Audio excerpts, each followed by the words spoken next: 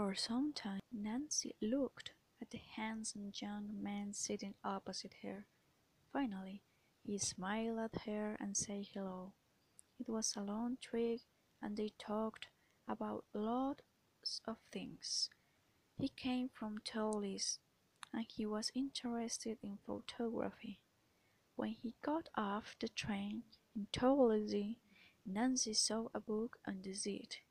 She didn't know if it belonged to the handsome Frenchman, but she decided to write to the address in the front of the book.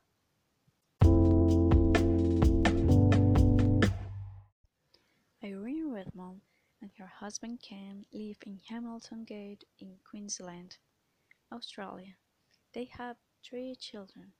In the summer, when it's hot, Irene gets up at 6 o'clock and tries to do all the housework by 8. Ken makes breakfast. He's a good cook. At 8 o'clock, Ken's boss calls him on the radio. After Ken goes to work, Irene does the rest of the housework. Most days, Irene washes the clothes. At 10 o'clock, Irene puts the baby to bed and teaches her eldest daughter. Usually, she manages to do 2 hours of classes a day with her. They eat at 12. Irene always bakes her own bread and cakes. She doesn't go shopping, but orders food on the internet.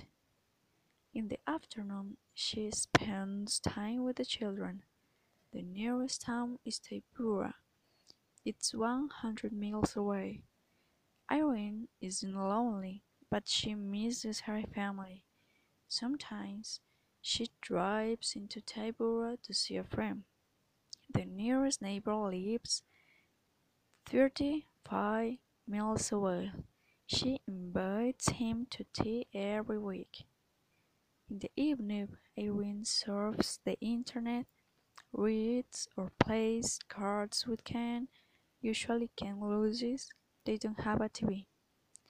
Irene likes diving in Hamilton Gate. Ken loves it and hopes to stay there for the rest of his life, but Irene isn't sure.